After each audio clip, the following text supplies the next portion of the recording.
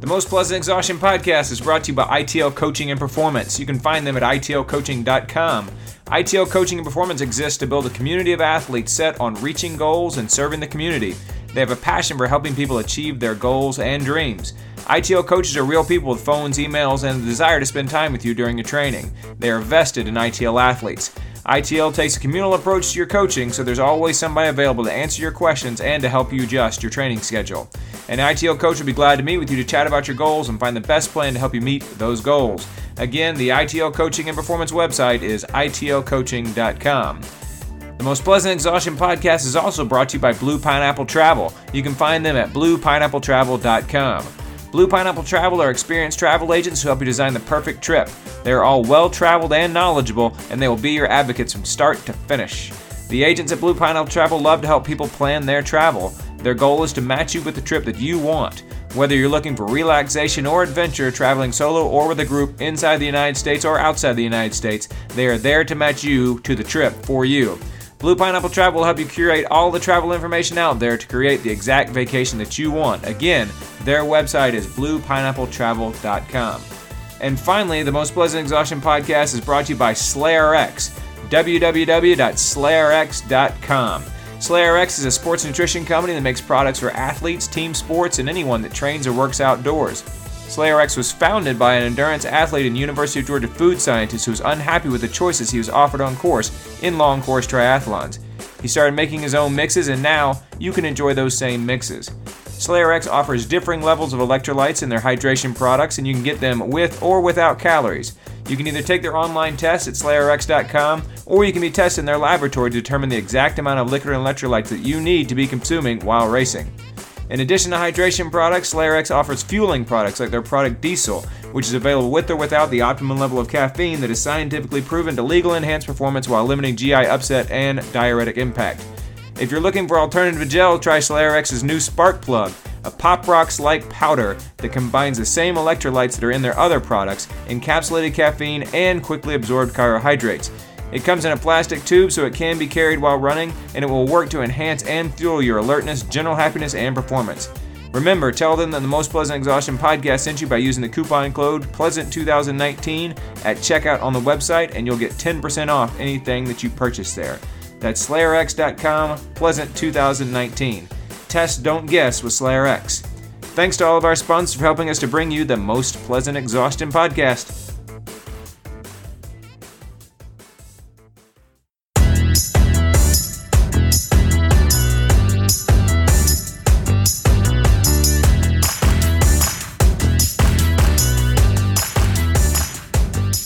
Everybody, welcome back to the Most Pleasant Exhaustion podcast, brought to you by ITL Coaching and Performance, Blue Pineapple Travel, and SlayerX. My name is George Darn. I'm an endurance athlete and coach here in Atlanta, Georgia. And I'm Patrick Ollinger, also an endurance coach and athlete here in Atlanta, Georgia. It's been a minute.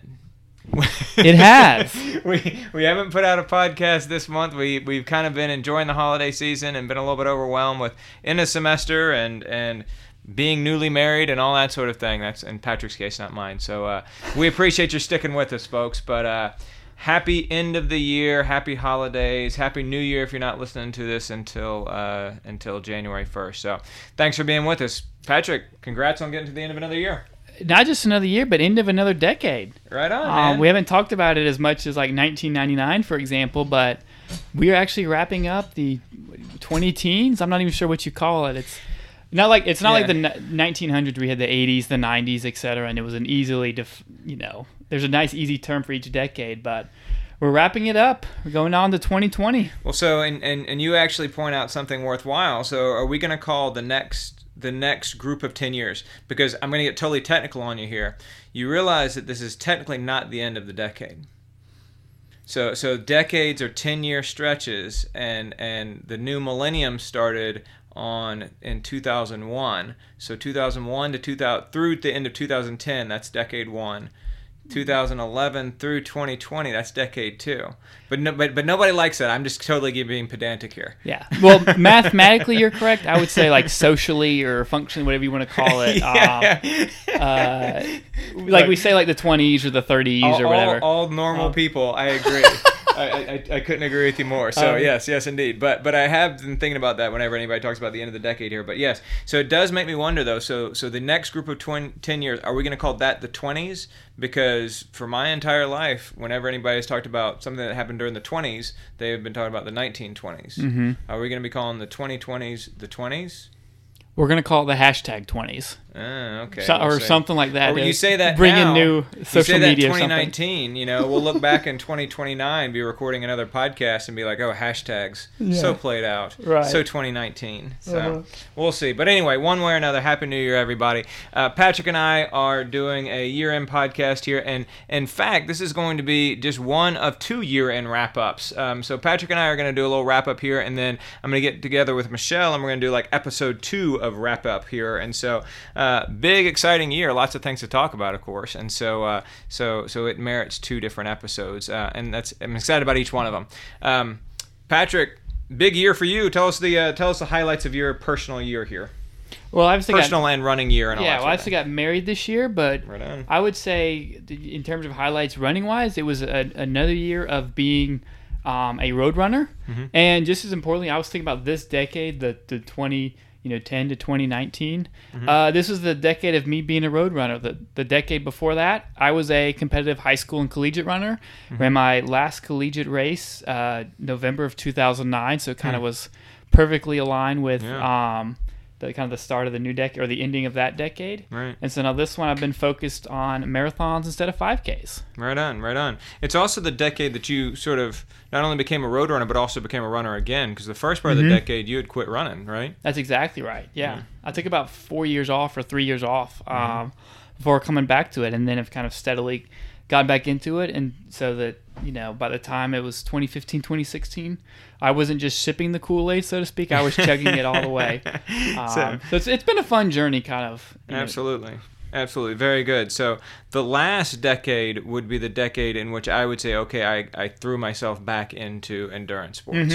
So because for me, I got married in 2007, and then that same year, essentially, and it wasn't a coincidence, my new wife encouraged me to start running and getting back in shape and all that sort of thing. Not because she thought that I needed it, mind you, but because she could tell that there was something that was missing, and I would speak forlornly about my glory days and that sort of thing. And so she encouraged me to try multi-sport, and then I did, and then I became a cyclist for a while, then went to triathlon, and then came back to running around my 40th birthday here. But anyway, and so... Yeah, this was an interesting decade for me in terms of, started off as a cyclist, then became a multi-sport athlete, and then went back to being a runner for the back half of the decade, and now kind of working on all these big, huge marathons, which is fun. Yeah, and you bring up a good point, but there are a few things. One, I feel like most people who ran in high school and college, and it really was a big part of their identity, as they came of age. I think all of us have at least one moment similar to that Once a Runner opening chapter, where you've walked away from the sport, and then you get the itch again, and you're like, I really miss this. This was more than just a hobby. This was more than just something I do the same way you watch The Office every Thursday night. It was something that was really a core part of your identity, and you almost have to lose it. You almost have to step away, I think, from that competitive side, realize what you're longing for, and then come back. And it's really an interesting journey to come back, because you have to kind of reinvent yourself, because you're not so much defined by your times, and you have the freedom to define yourself as a runner and as an athlete in a way that you didn't when you had to hit certain goals and hit certain times and almost perform the way that the coach or the authority figure kind of wanted you or needed you to perform or act. For sure. No, I totally agree with you. I sort of look back on my 20s, and on the one hand, I'm like, wow, what if I would have kept on running unbroken from the time I came out of college, and I was super fast and fit and young and strong, and what if I would have kept on running then and not ever taken a break? Like, what could I have possibly achieved? But then I kind of look back on that and I'm like, well, I had this long break throughout the course of my 20s, a couple of different long breaks throughout the course of my 20s, and it's like, well, I probably wouldn't still be a runner if I hadn't had that break. You need something to sort of sever the runner that you were from the runner that you kind of ultimately become, I think. Yeah. And so for me that was necessary. So yeah, we've talked about that a little bit before when we talked about sort of making those transitions from in life and then kind of carrying running with you through those transitions. It can be difficult. It can definitely be difficult. It's also true to look at how running and endurance sports can mean something different in the different stages of your life. Oh yeah. So I just turned 32. So to me, this decade was almost like the decade of my 20s. That it's relatively closely aligned. And when I think about what running meant to me in my 20s versus what it meant to me in my teens versus what I think it will continue to mean to me in my 30s, 40s, etc. It's interesting to see that progression. Yeah. Right. And there are a few things where it changes. One, when you're first starting out as a runner, it's very, very imperative that you hit all your mileage and all your workouts in a way that maybe it's not so much, or it doesn't have quite the same sense of urgency when you have 10 years worth of running backlog, right? Yeah. And you really built up an aerobic base over thousands and thousands of miles of running over a decade, 2 decades, etc. So from a physiological perspective, it's kind of interesting to see that progression and kind of have that change in mindset. And then just mentally and emotionally, as you mature, you start to, define yourself, in different ways than, maybe your time or kind of less more mature areas than you would when you're younger. Yeah, no, I totally agree with you. And we'll have a longer podcast on some other occasion here when we're not just sort of waxing philosophical over the last decade and talk about the way that things change when you get into your 40s. Because things have changed. My attitude has changed a great deal over the course of the last just 5 or 6 years. That I'm in some ways trying to hang on, if you will. And I don't mean that in sort of a pathetic way, but I do mean that there's a degree to which I'm just kind of holding it together and doing what I can, and recognizing that my days of PRing, even though I PR'd the marathon this year, my days of PRing are probably behind me, and that's okay. I finished a 5K race, and somebody says, "Is that a PR?"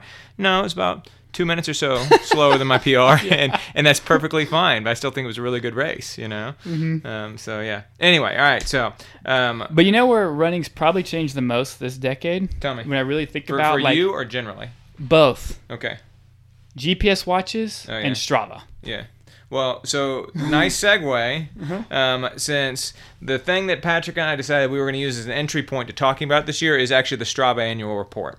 So Strava every year in early December, or every year the last few years, 2017, 2018, I think going back to maybe 2015, has put out an annual report where they talk about the past year of data on Strava. Now, as you mentioned right before we started here, they go from October to September. Is that the data set? Yeah, so it's October. So like the data set we got for this quote-unquote 2019 is October 1st, 2018 to September 30th, 2019. Okay, right. And then so they take a couple of months to kind of crunch the data. Correct. And so when we talk about like the year in review for Strava, don't make the mistake of thinking, oh, well, that means, from January 1st to December 31st. Right. It's December 26th right now as we're recording. So, obviously they don't even have all the data here, but they put out their Strava, their annual report, and the numbers themselves are just interesting. So during that stretch of time, Strava athletes uploaded more than 822 million activities, and that collectively covered more than 8 billion with a B miles. Runners did 1.3 billion miles, 248.3 million of those were in the United States. The average run for a Strava user in the United States was 4 miles long, and it took them 37 minutes and 34 seconds. All right. So just a little bit over 9-minute pace, yeah. So very good. Cyclists covered more than 5.6 billion miles in 2019 in that data set period. That's far enough to get to Mars and back 82 times. Wow. 82 times, just on a bike, knocking it out here and uploading it to Strava. Now, of course, not everybody who does endurance athletics is on Strava. Of course not, obviously. But, a lot of folks are. And so this is a massive amount of data here. What were your numbers? Because they actually, in addition to sending the overall year in review, they also say, here's your year in review. So what was your year in review numbers? Yeah, so I came out to be at about 1,800 miles. Well, actually, let me back up and say right now I'm looking at the one that actually counts Jan 1 to, or let me just back up and say, right now I came out to be about 1,900 50 miles or so for the year. Right. Had about 200 activities. Mm-hmm. You're going to be shocked to hear this, but my most common activity was running and not cycling or swimming. Right. And I averaged right at about 5 runs per week, which is exactly what we thought I would, based on my, last year we did our goal setting podcast. Mm-hmm. So yeah, those are kind of my big takeaways. Right and on. the real kind of key is, my mileage stayed about the same as what it's been over the last few years. And so when you kind of backtrack, not only do I have those 1,950 miles in my legs, but I have, several thousand more based on previous years. Right on. So I like hearing what you did. Alas, my Strava year in review, I looked at it and was fascinated by it and then promptly lost it. I can't find the link to it. And I spent way too much time before we started recording today, looking around for it. I did run a little bit more than I thought I did. I did about 1,600 miles worth of running. Mm-hmm. And I did more activities than you did, but that's because I think I cross-train more. And I Yep. also tend to separate warm-up and workout and cool down into separate activities and that sort of thing too. But yeah, my number one was actually also running. Which I was. It sounds strange for a runner to say he was happy to see that running was his number one, but I always am because I cross-train so much. And so yeah, my number one was running as well, which I was obviously very glad. Well, it shows to that see. you're not getting hurt. So yeah. When you're hurt is when you're swimming more and cycling more. True. Now, I do have more miles on the bike, as you would expect, just because Yes. my average speed is higher on the bike. So a little bit over 3,000 miles on the bike. But yeah, right around 1,500 miles on the run. And several races, of course, along the way to show for it, too. We should also here at the outset here mention some kind of quick Strava disclaimers. Because even though we're going to be spending all of our time here talking about the Strava year in sport review here, we want to make sure that you don't get the impression that we're just Strava disciples. We're both Strava users, but we see that there's some weaknesses in the platform. One of them is to say that it's not scientific data. We talked on this podcast on several occasions about research and published research and that sort of thing. Strava data, when they're compiling all their data, it's not scientific data. Mm-hmm. It is satellite data that users are simply uploading, but it's not as if they are crunching the numbers and doing statistical analysis in the way that would be required for publishing in a peer-reviewed journal. And so we recognize that. That's important to keep in mind. What else? A few other things. One, they do have to smooth out the data. Mm-hmm. So a lot of folks probably notice a few that manifests itself in a few different ways. One, if you run around a track, it doesn't always come out to be a quarter mile when you do laps around a track, just because they're trying to they're collecting data over and over again as the feed goes back and forth between your watch and the satellite. And then when it goes to Strava, they're trying to kind of produce, I shouldn't say round numbers, but they are trying to kind of average everything out and provide you a smooth presentation, so to speak. And the second thing is, obviously, if you're in a spot with poor satellite reception or poor GPS reception, like at Kennesaw Mountain where we do our Sunday morning long runs, you can a lot of times lose credit for a lot of mileage that you're doing. Yeah. So just to give you an example, we do our 2-hour long run. I mean, it usually takes us between about 2 hours and 5 minutes or so. Yeah. And it always has us to be at about 16.05 or 16.1 miles. But whenever we... But mine always says 15.8. Exactly. That only adds to my point. And then I would say, too, there have been a few times where we'll finish that loop and we'll decide to go to 220. So we'll run on the road. And all of a sudden, the mileage we do on the road is generally a little more than a minute a mile faster, which just goes to show that when we're kind of off in the woods, it doesn't always pick up quite as well, or it doesn't have quite the same accuracy. For sure. Yeah, on cloudy days, and it varies based on GPS watches. It varies based on the leaf cover, the cloud cover, all that sort of thing. The more turns there are on a trail, the more off it's going to be because your GPS watch and your GPS signal will cut a lot of those turns, frankly. And so yeah, it's not perfect. I also always want to say when it comes to Strava that you have to be mindful of FOMO. You have to be really, really mindful of looking at what other people do and then saying, oh, that's what I'm going to do now too. you always need to make sure you're sticking to your training plan and doing what's right for you on a particular day. If there's an athlete that you know or appreciate, whether it's a local guy that you like, whether it's a coach that you know, or whether it's a pro that you follow on Strava, and you see that they do something, you shouldn't necessarily go out and do it the next day thinking that you're then going to be able to perform like they are. That's not always the right thing to do. You should always stick to your plan. When Strava first came out with their process of having like KOMs and CRs and things like that, where over a measured distance they would tell who was the fastest that had ever gone over that measured distance or over that measured segment of space, over that path. That, I think, caused a lot of problems with a lot of athletes that I coached, because they would get out onto a loop that they knew was going to be on Strava, and they knew it was going to be uploaded to Strava, and people would see how fast they had run, and they were going over all these segments, and they wanted to have new PRs on those segments, and they'd end up turning their easy runs into fartleks at best, and hard runs and races at worst. And so you always do have to be mindful of that when it comes to Strava as well. So I actually have a story on that one. So I saw that there was a KOM for the loop around Stone Mountain, and I ran around Stone Mountain in high school. That was like one of our big, spots for running and doing our fast runs, long runs, tempo runs, etc. And I saw the leaderboard, and I was like, oh, I can crush this. Did I ever tell you this story?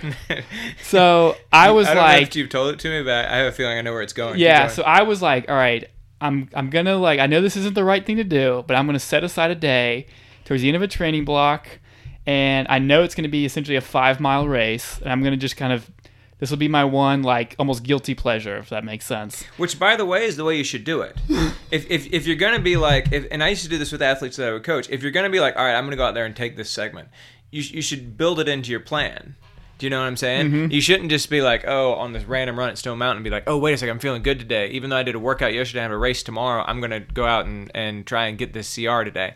That's the wrong way to do it. So the right way to do it is the way that you're approaching it, but I'm still interested to hear where the story goes. So I was I'm going to do it right. So I'm going to make sure I get this segment. So I started a quarter mile before the start of the segment to make sure it caught me on time. And I even ran a quarter mile past. And I know...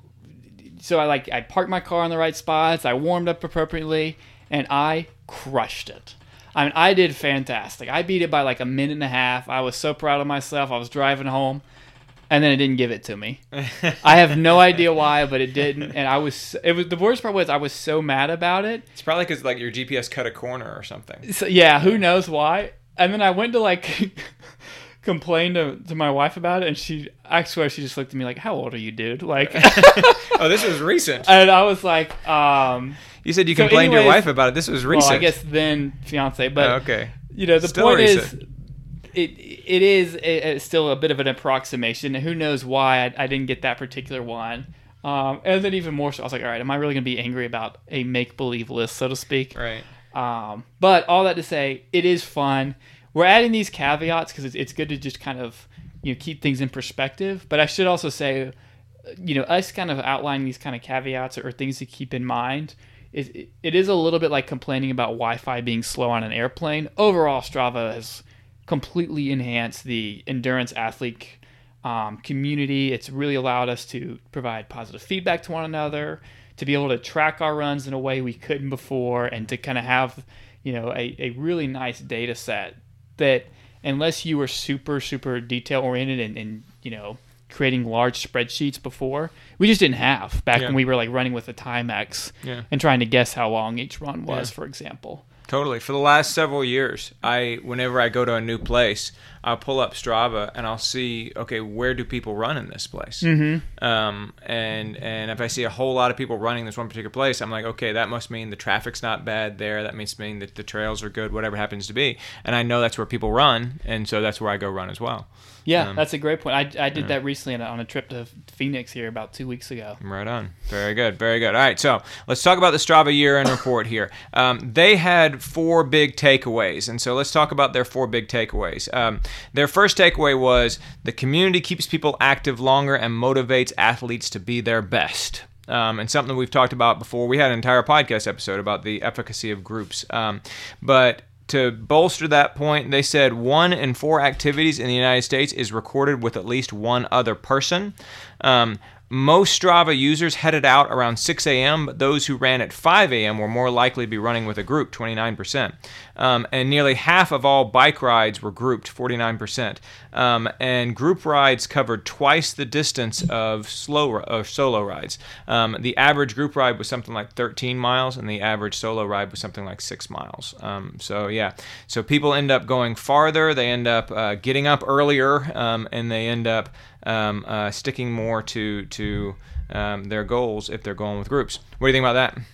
I would say it matches a lot of the things that we say. I mean, that's one of our big pillars of ITL is that we're faster together than we are solo. Mm-hmm. And it's not because we're necessarily going to be run our fastest 400 with together, but it means that every Thursday morning, every Tuesday morning when we have our track workouts, we're more likely to be there because it's easy to let yourself down, but it's a lot harder to let others down. Oh, totally. Yeah. You asked about my Strava report, for example, and one of the key findings was that the 2 days where I was most consistent with my running were Tuesday and Sunday.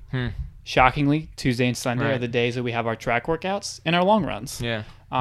So you can see that even for someone like me who's very experienced with running and really loves the sport and feels like I'm pretty consistent, it always helps to have other people there to keep that to really kind of help you continue to get in those extra runs day in and day out. Absolutely. Yeah, I totally agree with you. I always say that like a good training partner is one who'll just kind of be there. I mean, particularly when it comes to first thing in the morning, which is one thing they talk about here, that people tend to get up earlier and get out there at 5 a.m. when they're going to be with a group there. Having someone that is going to be there just kind of takes, to me, the mental element out of it. Like, you're just getting up and you're going to meet people. And to me, that's always a lot easier to mentally get up to do than it is to say, I'm getting up to go put in this effort. Yeah, that's a great point. Like, it almost, as you put it, it almost removes the decision point. Right? If you have your alarm set for, a 5 a.m. or 6 a.m. run by yourself, then you can always say, well, is this really the best thing for me? But if you have determined or committed to meet somebody, then the decision isn't, is this best for me? Which, shockingly, when the alarm goes off at 5 a.m., it's going to be very hard to convince yourself, this is best for me right now. But when you're going to meet someone, there almost is no decision. You're just trying to make it, to that spot to meet them. And I love your point about how, what makes a great training partner is just someone who will show up day in and day out. Mm-hmm. Isn't that one of the great things about our sport, and really a lot of sports like this, where the requirements are pretty simple. Mm-hmm. You don't have to have a lengthy resume, so to speak. Just, will you be there when it counts? And that's something a lot of, doesn't matter how, tall if you're tall, short, whatever, like fast, slow, whatever, just as long as you'll be there, that's what really matters in terms of being a good teammate and being a good running partner. Right on. Very good. Strava's takeaway number 2: consistency is the key to good habits, and that's the way they phrased it, by the way. Consistency is the key to good habits is the way they said it. Now, Strava has a premium level called Strava Summit, and they're able to gather more data. And if you have Summit, you have more perks, and you have more. Well, they call them perks. You have features. Features. That's the word I was looking for there. Thank you. More features available to you on the website. So one of them is goal setting, that you can actually set more goals if you're a Summit user.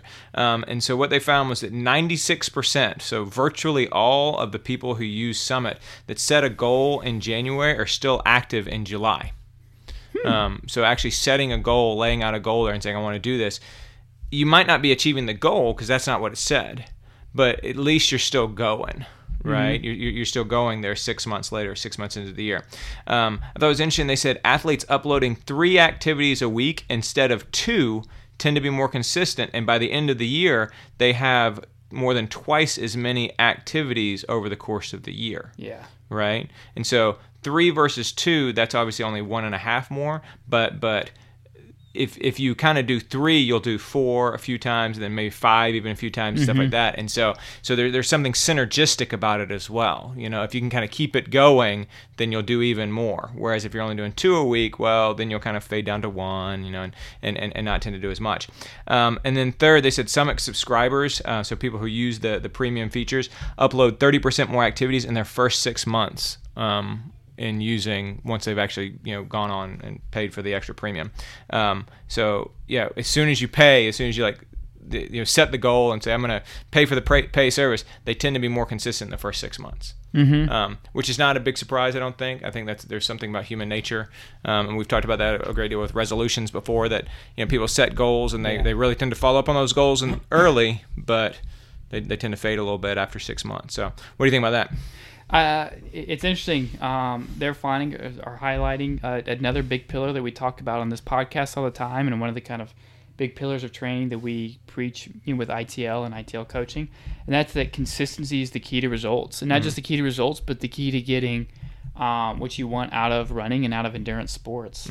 Not only does consistency make you faster, because that really is physiologically what drives your body to change in the most efficient manner, but it also is what kind of helps you create the good habits that make it easier to go out and run, right? To get your workout in, because then when it just becomes your modus operandi to go on a run every Tuesday, Thursday, Sunday, for example, then you're not having to create new habits. Like you automatically start, going to bed earlier Wednesday night, for example, or eating a proper dinner Wednesday night, things of that nature. And your friends quit asking you to hang out on Wednesday nights. Exactly. It's like everybody else in your life kind of gets on board too. Like people kind of come to understand that that's sort of what you do, and that's your routine, and that's who you are. And so yeah, I agree that those routines ultimately matter.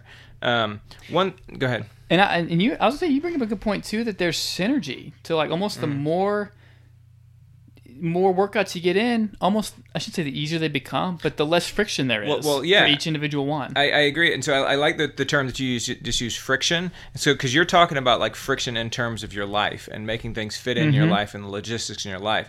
But, as you've heard me say so many times, there's nothing worse than running when you're out of shape and nothing better than running when you're in shape. I mean, you get in better shape, you're going to enjoy it more. Yeah, I mean, and that's really true. And I think it's true for cycling. I think it's true for running. I think it's true for swimming. I mean, and the opposite is true as well. Yeah, I have 0 yards of swimming this year. 0 yards of swimming in 2019. And I have no desire to get back in the pool right now, because I know that whatever ability I had for swimming is long gone. And people that I could swim with a few years ago, and that I was comparable with, would literally be lapping me in the pool now. And I have no desire to subject myself to that. Yeah. Do you know what I mean? But it's the same for running. Like if once you kind of get out of the habit and you gain a lot of weight and you lose a lot of fitness and that sort of thing, like getting back into it is really, really difficult. Yeah. And that's something we've talked about on this podcast in lots of different ways over the course of the past few years. The other thing that it reminds me of is some studies on motivation that we cited about a year ago, that basically said that motivational psychologists, people who study motivation, are beginning to think differently about the way that motivation works. And in the past, we've always thought that you have to be motivated and then you do something. And so the tricks around like self-help are, okay, this is how you get yourself excited to go run. And now we're starting to say, you don't get excited first. Like, you don't focus on that. Just go and run. Yeah. Just go and do it. And then the motivation will actually come later. And so this theoretical approach around you get motivated and then you go run, or you get motivated, then you go work out, that's sort of falling by the wayside now. And they're saying that action actually precedes motivation. That motivation is a result of action, not a precursor to action. Which I think is interesting too. And so then the mindset is like what motivates us isn't so much like the running itself or like the end goal, but it's the feeling of I just conquered this challenge. And it's almost the self-satisfaction you get of saying, you know what, that was really hard. Did a lot of heavy breathing, a lot of chugging along, but look at what I've gotten out of it. Well, yeah, and to that point, I always actually take more satisfaction from a run or a workout that I complete when I'm not motivated. Mm-hmm. Yeah. You know, if I'm like, God, I really don't want to do this today, but I get out there and I do it, I'm actually really, really satisfied at the end of that. Mm-hmm. Do you know what I mean? And so I think there's just something to be said. You know, the old Nike slogan of "just do it." I mean, basically, motivational psychology is kind of coming around to that way of thinking. That you don't try and psych yourself up. That you just put on your shoes and just go, and just don't worry about being motivated. Just put it in gear and go. And once you get out there, okay, now you're going to be able to derive the sort of motivation that you need to keep on going. Right, your adrenaline kicks in, and you kind of start to chip away at the uncertainty. Right on. Number 3 takeaway from Strava is that indoor and virtual cycling is the next big thing in cycling. And this doesn't come to me as a surprise at all. Virtual reality cycling adoption by cyclists has nearly tripled since 2016. About 15% of cyclists log virtual rides on Trainers, or on Zwift, or on Trainer Road, or on Sufferfest, or something like that in January. About 5% do in July. Okay, so that makes sense. Right. Mm-hmm. And so when the weather's nice, about a third of the number of people who do it. And those numbers don't seem huge, only 15% and 5%. But in 2015, only 0.2% of cyclists did indoor rides. And so that's an enormous amount of growth there that's taken place since 2015. Yeah. I can attest to this personally. I quit riding outside in 2015. And we've already talked at great length about why that was, but so you're almost perfect for this. Like, you were a perfect data point for this. And I've said on many occasions that I was able to stop riding outside in 2015 because between 2010 and 2015, all of these resources came along. Mm-hmm. To support indoor cycling. I mean, you don't have to do anything more than just listen to our interview with Stacy Perlis a couple of months ago from Wahoo, and she was talking about how, you know, you have the direct drive trainer that controls resistance on the bike, obviously. I mean, there's tons of those. But then they have something you can connect the front of your bike to that will then raise and lower the front as if you're going up and down hills. Mm-hmm. They have multiple software platforms that can mimic race courses for you and different race dynamics for you, all that sort of thing. They even have a fan that Wahoo makes that will blow on you and recreate the amount of wind that you'd be feeling on you based on the speed that you're going. And so if you're going slowly up a climb, you know, virtual climb, it doesn't blow much wind on you. But if you're going fast down the other side of it, it blows a lot of wind on you.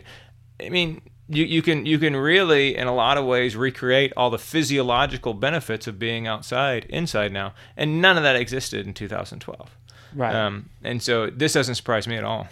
And you even get things like Peloton in there, which aren't as sophisticated necessarily, or not as specific to training outside as, you know, what you were just describing with some of the products Wahoo offers. Mm-hmm. But like, it is one more kind of reason to stay inside and train inside, right? It's one more kind of reason to say, you know what, like, even if I don't do the highly specific like race course, for example, you were describing, you could stay inside and still, you know, compete with other people, for example, or have some social aspect of riding via Peloton versus just kind of going to the gym, pedaling away at some random, you know, cycling machine. And then I don't know too much about like the cycling machines. You can probably offer more insight on this, but I know that when I've done the different erg machines, which is rowing, I get a vastly different result based on which erg machine I'm using.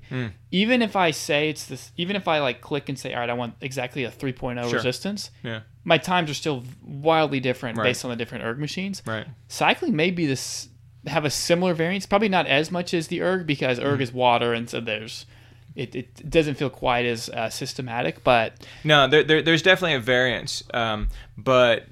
And that's something you have to be very mindful of if you like go to a spin class. But it's also part of the reason why people like Pelotons, because your Peloton is going to be off by the same amount every single time. And so if it's off, and so therefore it's consistent.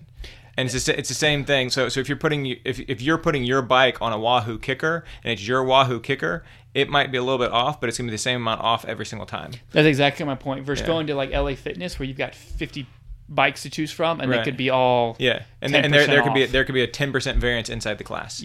No, for sure. And I'm actually, when it comes to that sort of thing, and you and I were talking at the outset here about how data is not always perfect. I can be a real weenie about that sort of data. I can be really OCD about that kind of data. Yeah. Because I want to have it. you know. And I've purposely let go of some of that over the course of the past year or so because I think it's healthier for me if I do. But I can be really OCD about that sort of data. What else was I going to say about this? There was something else I was going to say about indoor cycling. Oh, Pelotons. You mentioned those, and I'm glad that you did. Which circles around to the whole community thing. That was the very first thing that they mentioned there. I mean, Peloton that you can get together in a virtual class. It's literally happening right then. You know, it's not just watching a video and doing what the video tells you, even though they have that too. But it's literally like, okay, 6 a.m. on Tuesday, you have this class, and you join a national class, and there's people all over the world that are doing this. I mean, but you're in your house, and so it's logistically easier, and you don't have to put on matching clothes.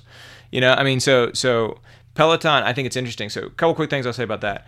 Number one, Peloton is interesting because such a wide variety of people actually use Pelotons. Yeah.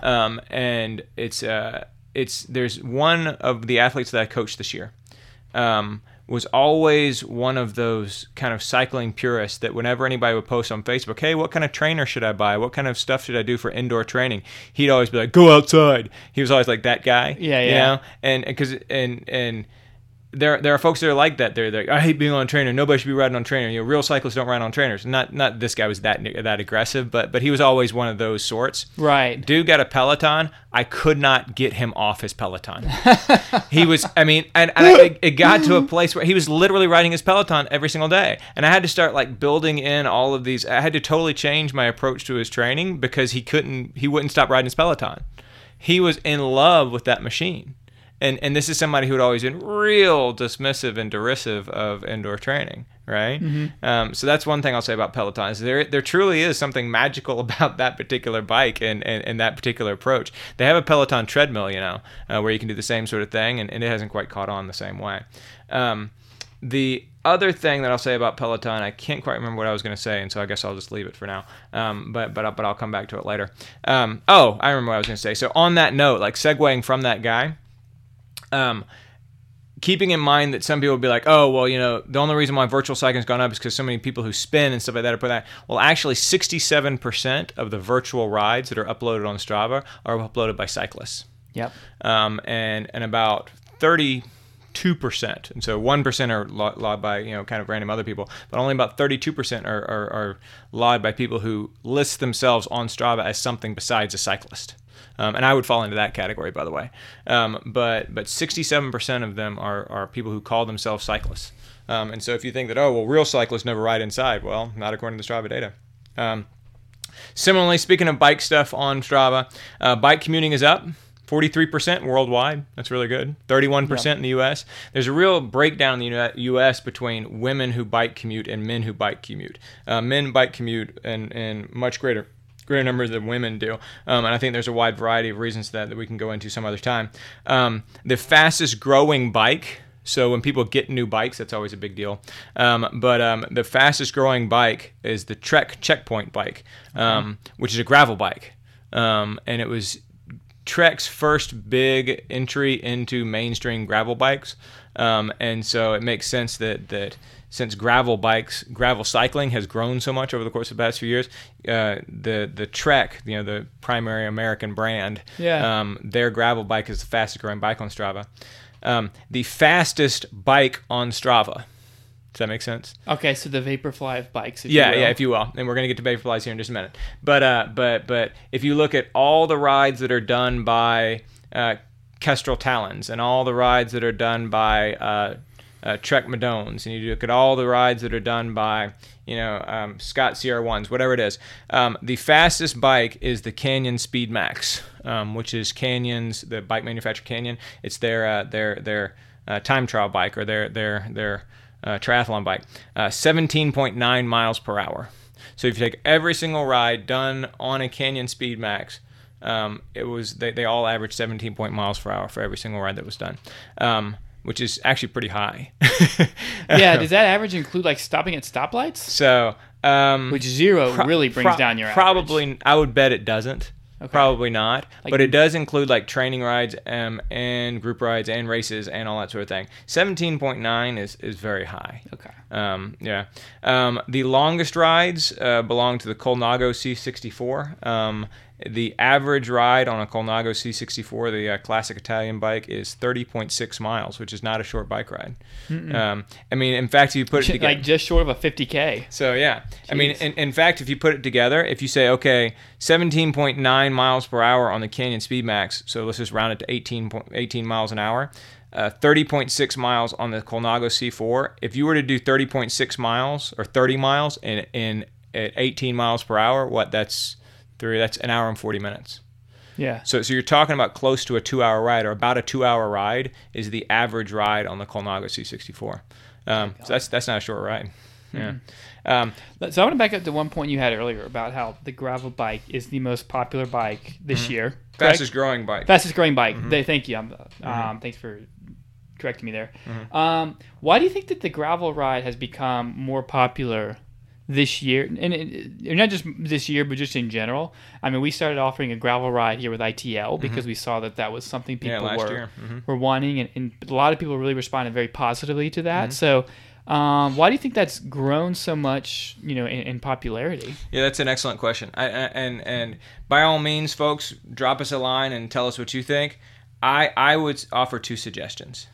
One is, I think that cycling, as we were just talking about, like the typical ride on a bike is 90 minutes. Okay. And if you think about if every run you did was 90 minutes long, at least, and then your longer runs were 4 to 5 hours long, it's just a lot of time. Right. Cycling takes so long. The famous quotation from Eddie Merckx, "Ride lots." I mean, that's the secret to cycling. Right. And that's still the secret to cycling. And then you add on to that, most of my runs, or a lot of people's runs, are you start at your front door. Right. But riding, you have to usually drive somewhere like a Cartersville, which is absolutely an hour outside of Atlanta.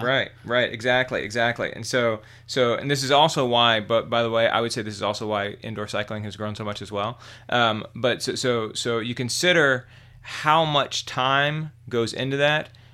Ultimately, that becomes pretty monotonous, and you want something to break it up. And so I think that gravel riding, you're still going outside and you're riding, but you're on different surfaces. You're going up and down hills. You have different kinds of challenges. It's still the same kind of thing, but it's not total. But it's different enough that it feels different, and it'll kind of freshen things up. It's not like having to learn a whole new sport like mountain biking is.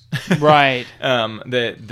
It's enough like road cycling that a road cyclist can get a gravel bike, they can ride off road, and they can enjoy themselves and get a good workout, and it can be more mentally refreshing rather than just sort of buckling in for another rough, long winter in the saddle, which cycling in the winter is tough. Yeah. It's a lot of time, and it's cold, and the wind blows on you, and it's rough. And the speeds are lower too, and so it's not, the cold weather doesn't hurt you as much, stuff like that. So that's one thing, is I think it breaks the monotony for you. 2, gravel cycling, as you would imagine, as the name suggests, is on mostly gravel roads and paths and that sort of thing, and those places are characterized by their lack of cars. And I think that I'm not the only person who is spooked by cars these days. That more and more people are being increasingly cautious around cars. There are more cars on the road, and there are more smartphones in the hands of people driving those cars. And so people are feeling less safe on the roads, and they want to go to a place where there are fewer cars. And again, without having to learn a whole new sport. Right. Because mountain biking truly is learning a whole new sport. Without having to buy a whole new sport, you can get out on a gravel ride, and it just kind of feels like you're riding your road bike on a slightly slicker surface. Right. And so I totally get that. That's the 2 reasons I would offer. 1, because it breaks up the monotony in a way that's still worthwhile, and number 2, because it is safer. Makes sense. Yeah. And it kind of, as you said, it plays into the theme of people just needing, to devote, less and less, I shouldn't say less and less time, but to almost make better use of their time. Sure. Right. If I have 3 hours to work out, I don't want to spend an hour commuting there and back. Yeah. For example. Yeah.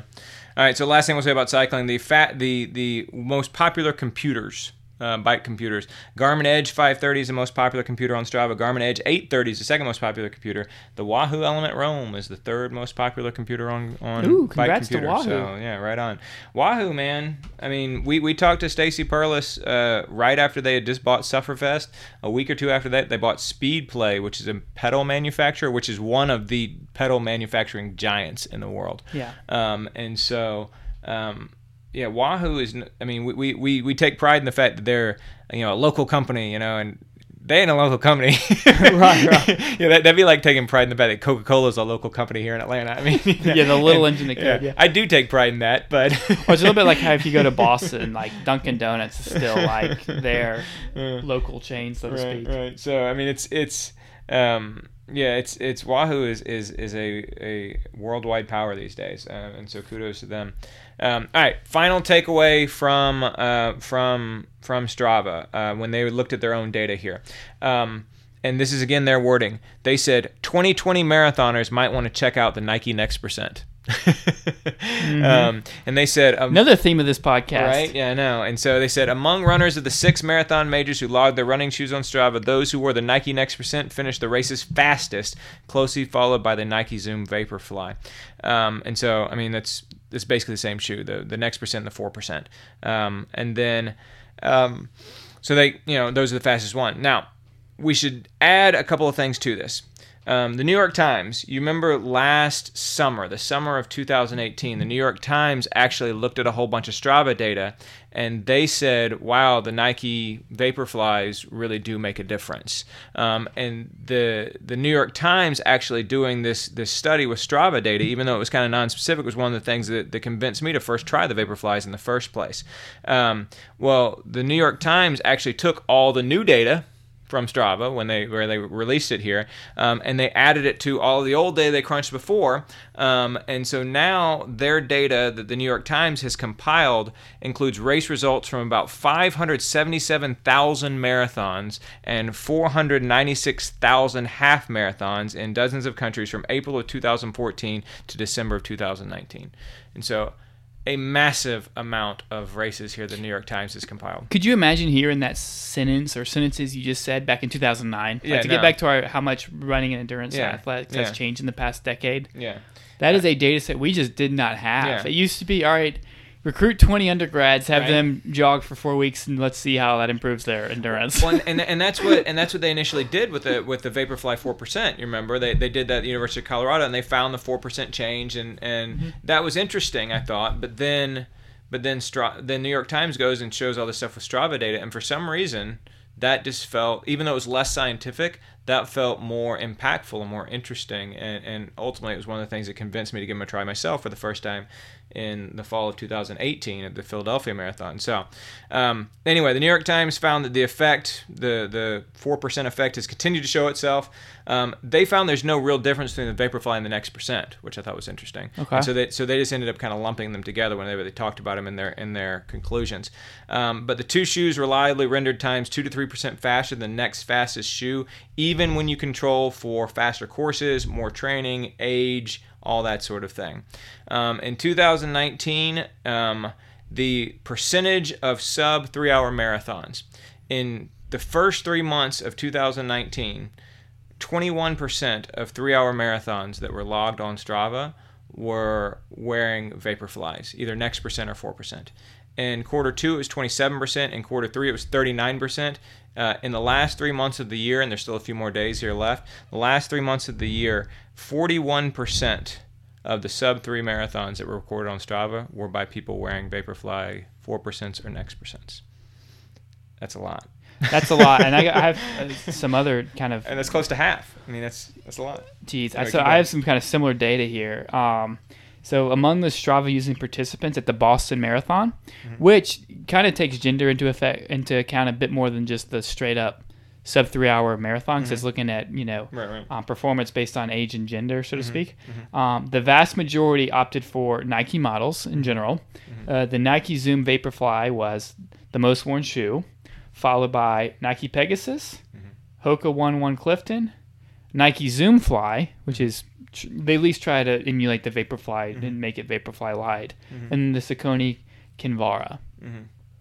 Yeah, which is also racing flat. You said the Clifton, the Hoka One One Clifton? Yep. See, that's interesting. That was third. Because that's not a racing shoe. We're going to talk more about Hokas here in just a second. But that's a lightweight trainer, I guess, in the Hoka line. But yeah. The New York Times said that they tended to look at people who switched shoes. That's like their favorite thing to do. And that was the big thing they did last year, and that's what they continued to do when they added all the new data. And they found that if you switch shoes, you are 73% likely to PR. Just switch shoes, period. Yeah. You switch shoes to the Vaporflies. Oh, to the Vaporflies. Okay. Yeah. If you switch shoes to the Vaporfly, 73% of chance of a PR. Now, mind you, one thing that they didn't mention, but that I picked up from some of the other things they said, they consider something to be a PR if it's the fastest marathon you've ever run on Strava. Does that make sense? That's a good point. And so if somebody PR'd, in 2000 before they had Strava, and then they run their fastest time since they became a Strava user in 2015, they actually consider that a PR. One way or another, you'd still be going faster than you had been going for the past 4 years, right? But still, that's what they considered PR. And they said that you're 73% likely to run your fastest time for a marathon ever on Strava if you switch from whatever shoes you were using to the Vaporfly 4% or the Vaporfly Next percent. Now, interestingly, that's almost like the guy just showing up to the basketball court and being like, "I don't care who shows up, I got this." Like, think about that though. They didn't even have to specify. They're like, there wasn't even like a rock paper scissors notion going on where it's like, oh, it's better than this, but not better than this, but this one's better than this. Sometimes on flat or hill, it was far and away better.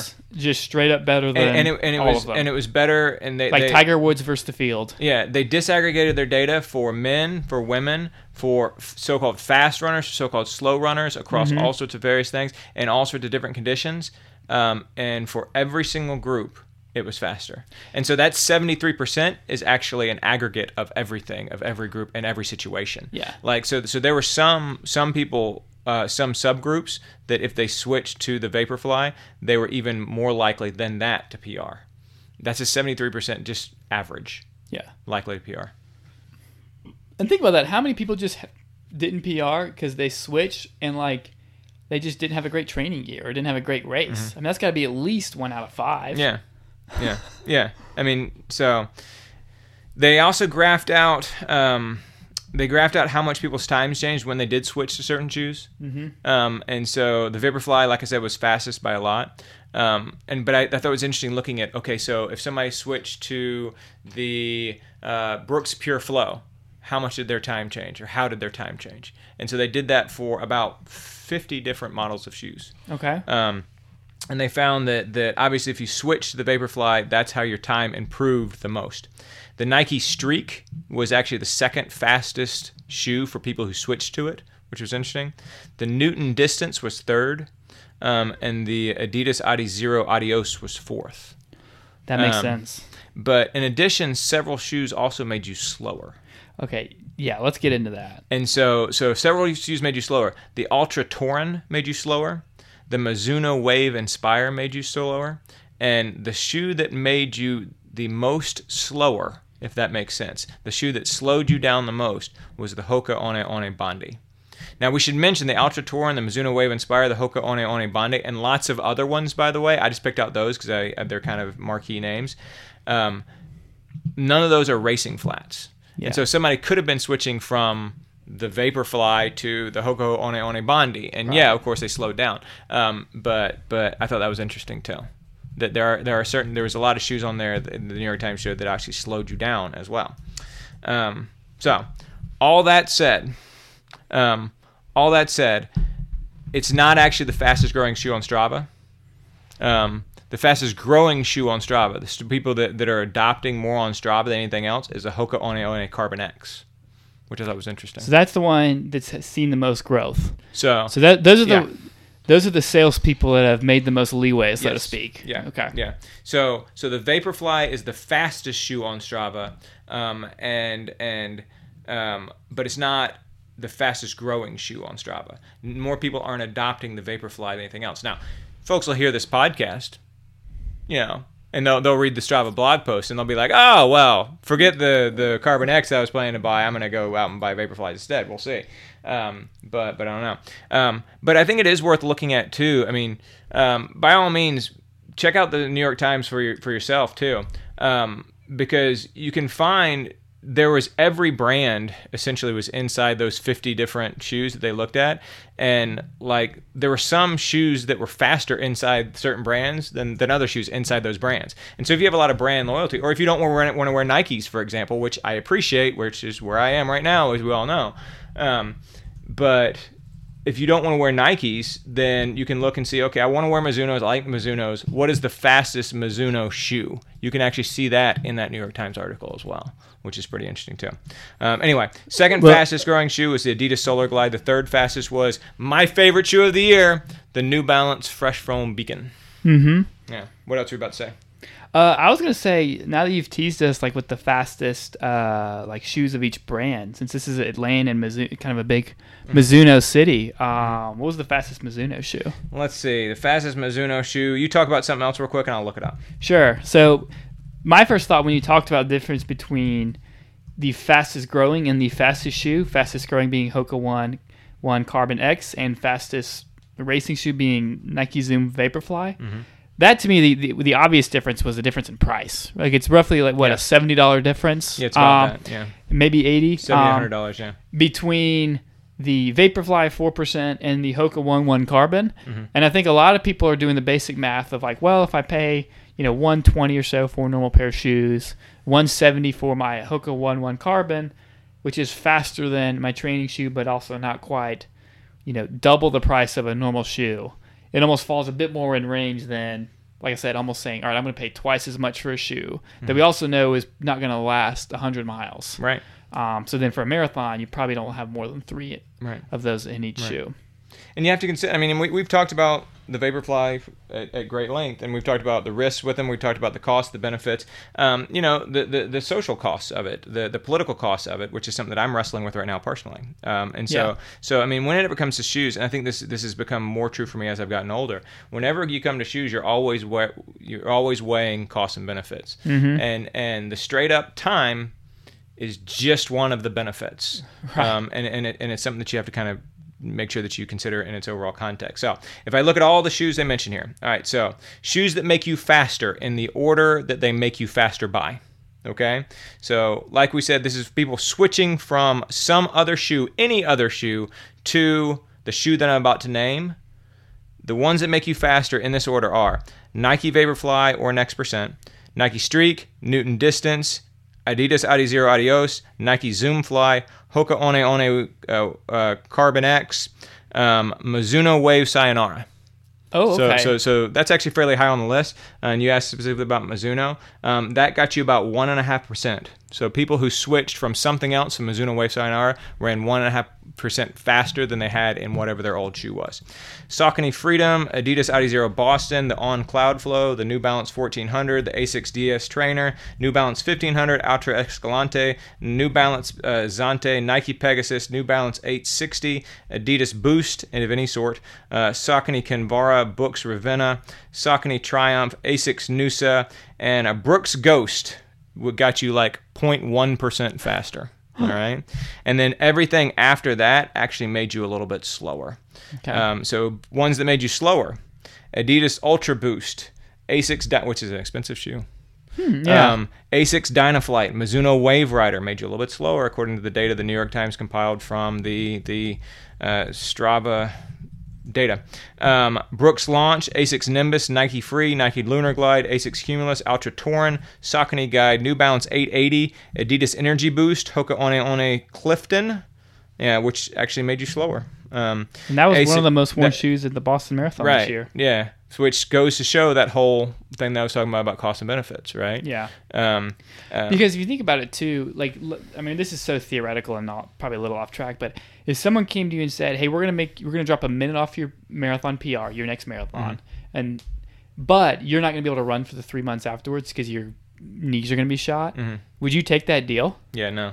Exactly. And once again, that was an exaggerated example. You obviously don't know that for a fact, but that just kind of highlights. Yeah. But if you feel there's a legitimate risk of that. Yeah.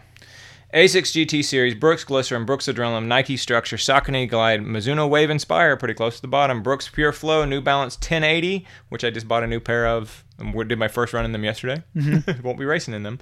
ASICS Kayana, Nike Vomero is super close to the bottom, Adidas Supernova, Saucony Omni, and like we said before, the Hoka One One Bondi.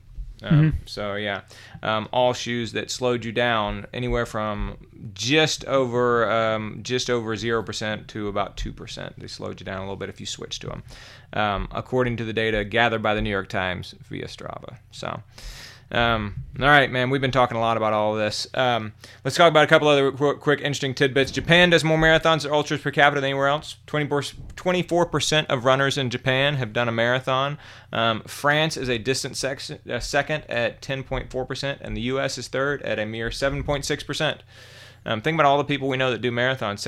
Only 6% of runners in the United States do marathons or ultra marathons. 24% of runners. Not just that, but 7% of people that upload runs on Strava. Right. So I mean, there's probably even smaller because there's probably more runners that don't upload to Strava and don't do marathons, right, as opposed to people who don't upload it to Strava and do marathons. Excellent point.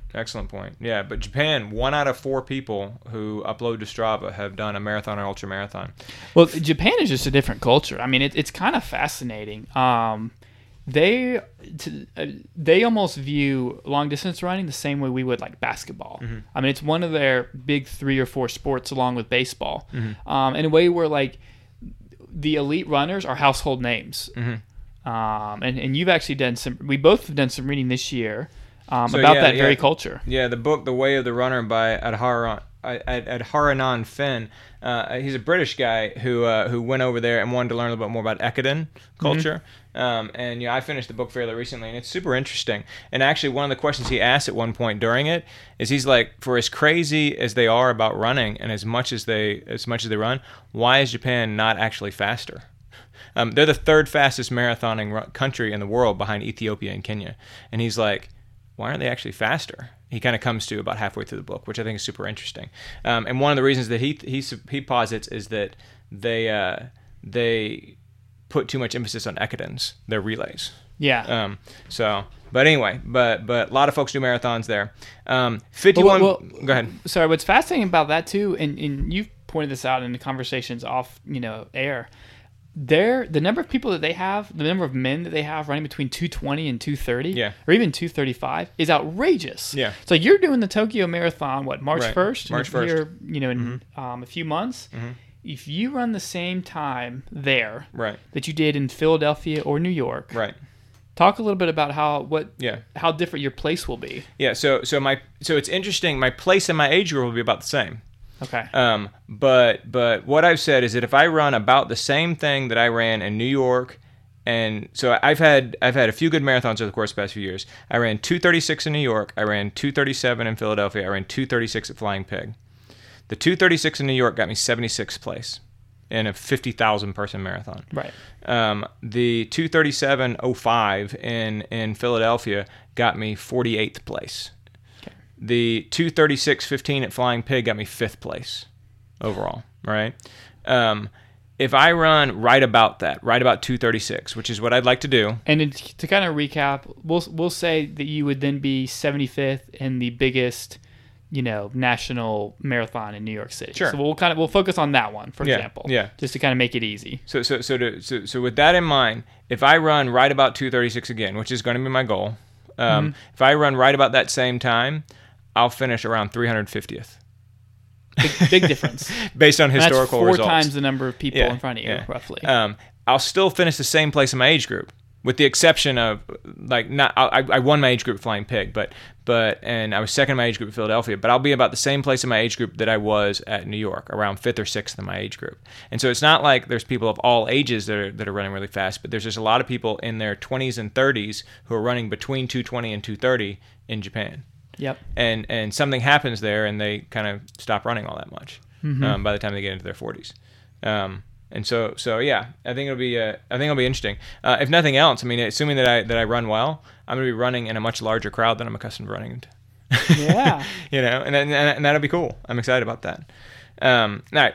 51% of ultra runners have never uploaded a marathon on Strava, which I just thought that was funny. They're not sellouts, man. So, evidently not. Since 2015, there's been a 10% drop in users logging just one sport. Mm-hmm. That's fascinating. Mm-hmm. So people are cross-training more. It kind of goes along with something that hit the news about 6 months ago that said that marathoners who improved their PRs this year, on Strava, had increased their non-running activity by 13%. The New York Times had a headline to the effect of, do you want to run faster? Run less, or something like that. And it wasn't necessarily that you should be running less, it's that you should be doing other things more. Yoga, weightlifting, cycling, that sort of thing.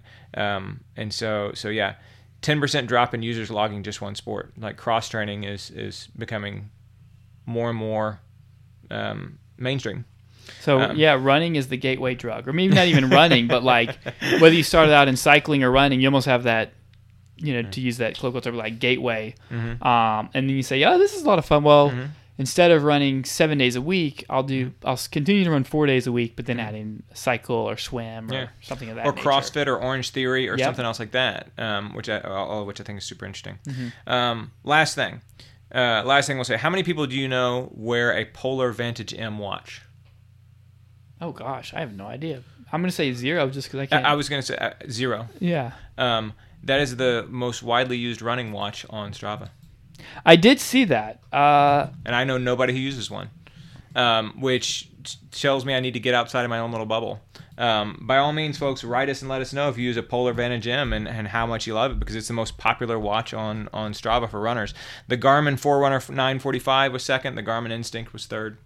Both you and I use a Garmin 920, which is a multi-sport watch, which was not in the top 5 either for cyclists or for runners, but maybe it is for multi-sport athletes, so alas. So there you have it. The year in review according to Strava as interpreted by George and Patrick. Final words, Patrick? It's always fun. It's interesting, now that we have this kind of connected society where we all have smartphones and all these kind of different platforms. It's always fun to get like the Spotify most listened to songs or, your Strava year in review. It's pretty fascinating to see, to learn as much as we can based on data that we have from these platforms that we just didn't have before we were kind of a platform-driven society. I shouldn't even say platform-driven because there's just so few of them out there. But it's fascinating. And it's also fascinating how much I think Strava really helps other runners continue to push forward. Mm-hmm. Like it's the weird thing where, for whatever reason, if Facebook causes FOMO, Strava causes you to say, well, if everyone else is doing it, so I should too. In a way that I think is positive. Positive FOMO. Yeah, positive FOMO, where you don't feel like you're missing out, but you also don't feel as much of an oddball when you're kind of you see how many people are out there running and putting in the miles or cycling on the weekends or the early mornings. Right on. Very good. Well, Patrick, Happy New Year to you. We look forward to seeing you, a little bit more of you here in 2020. Absolutely, and happy not quite into the decade, apparently. Thanks for listening, everybody.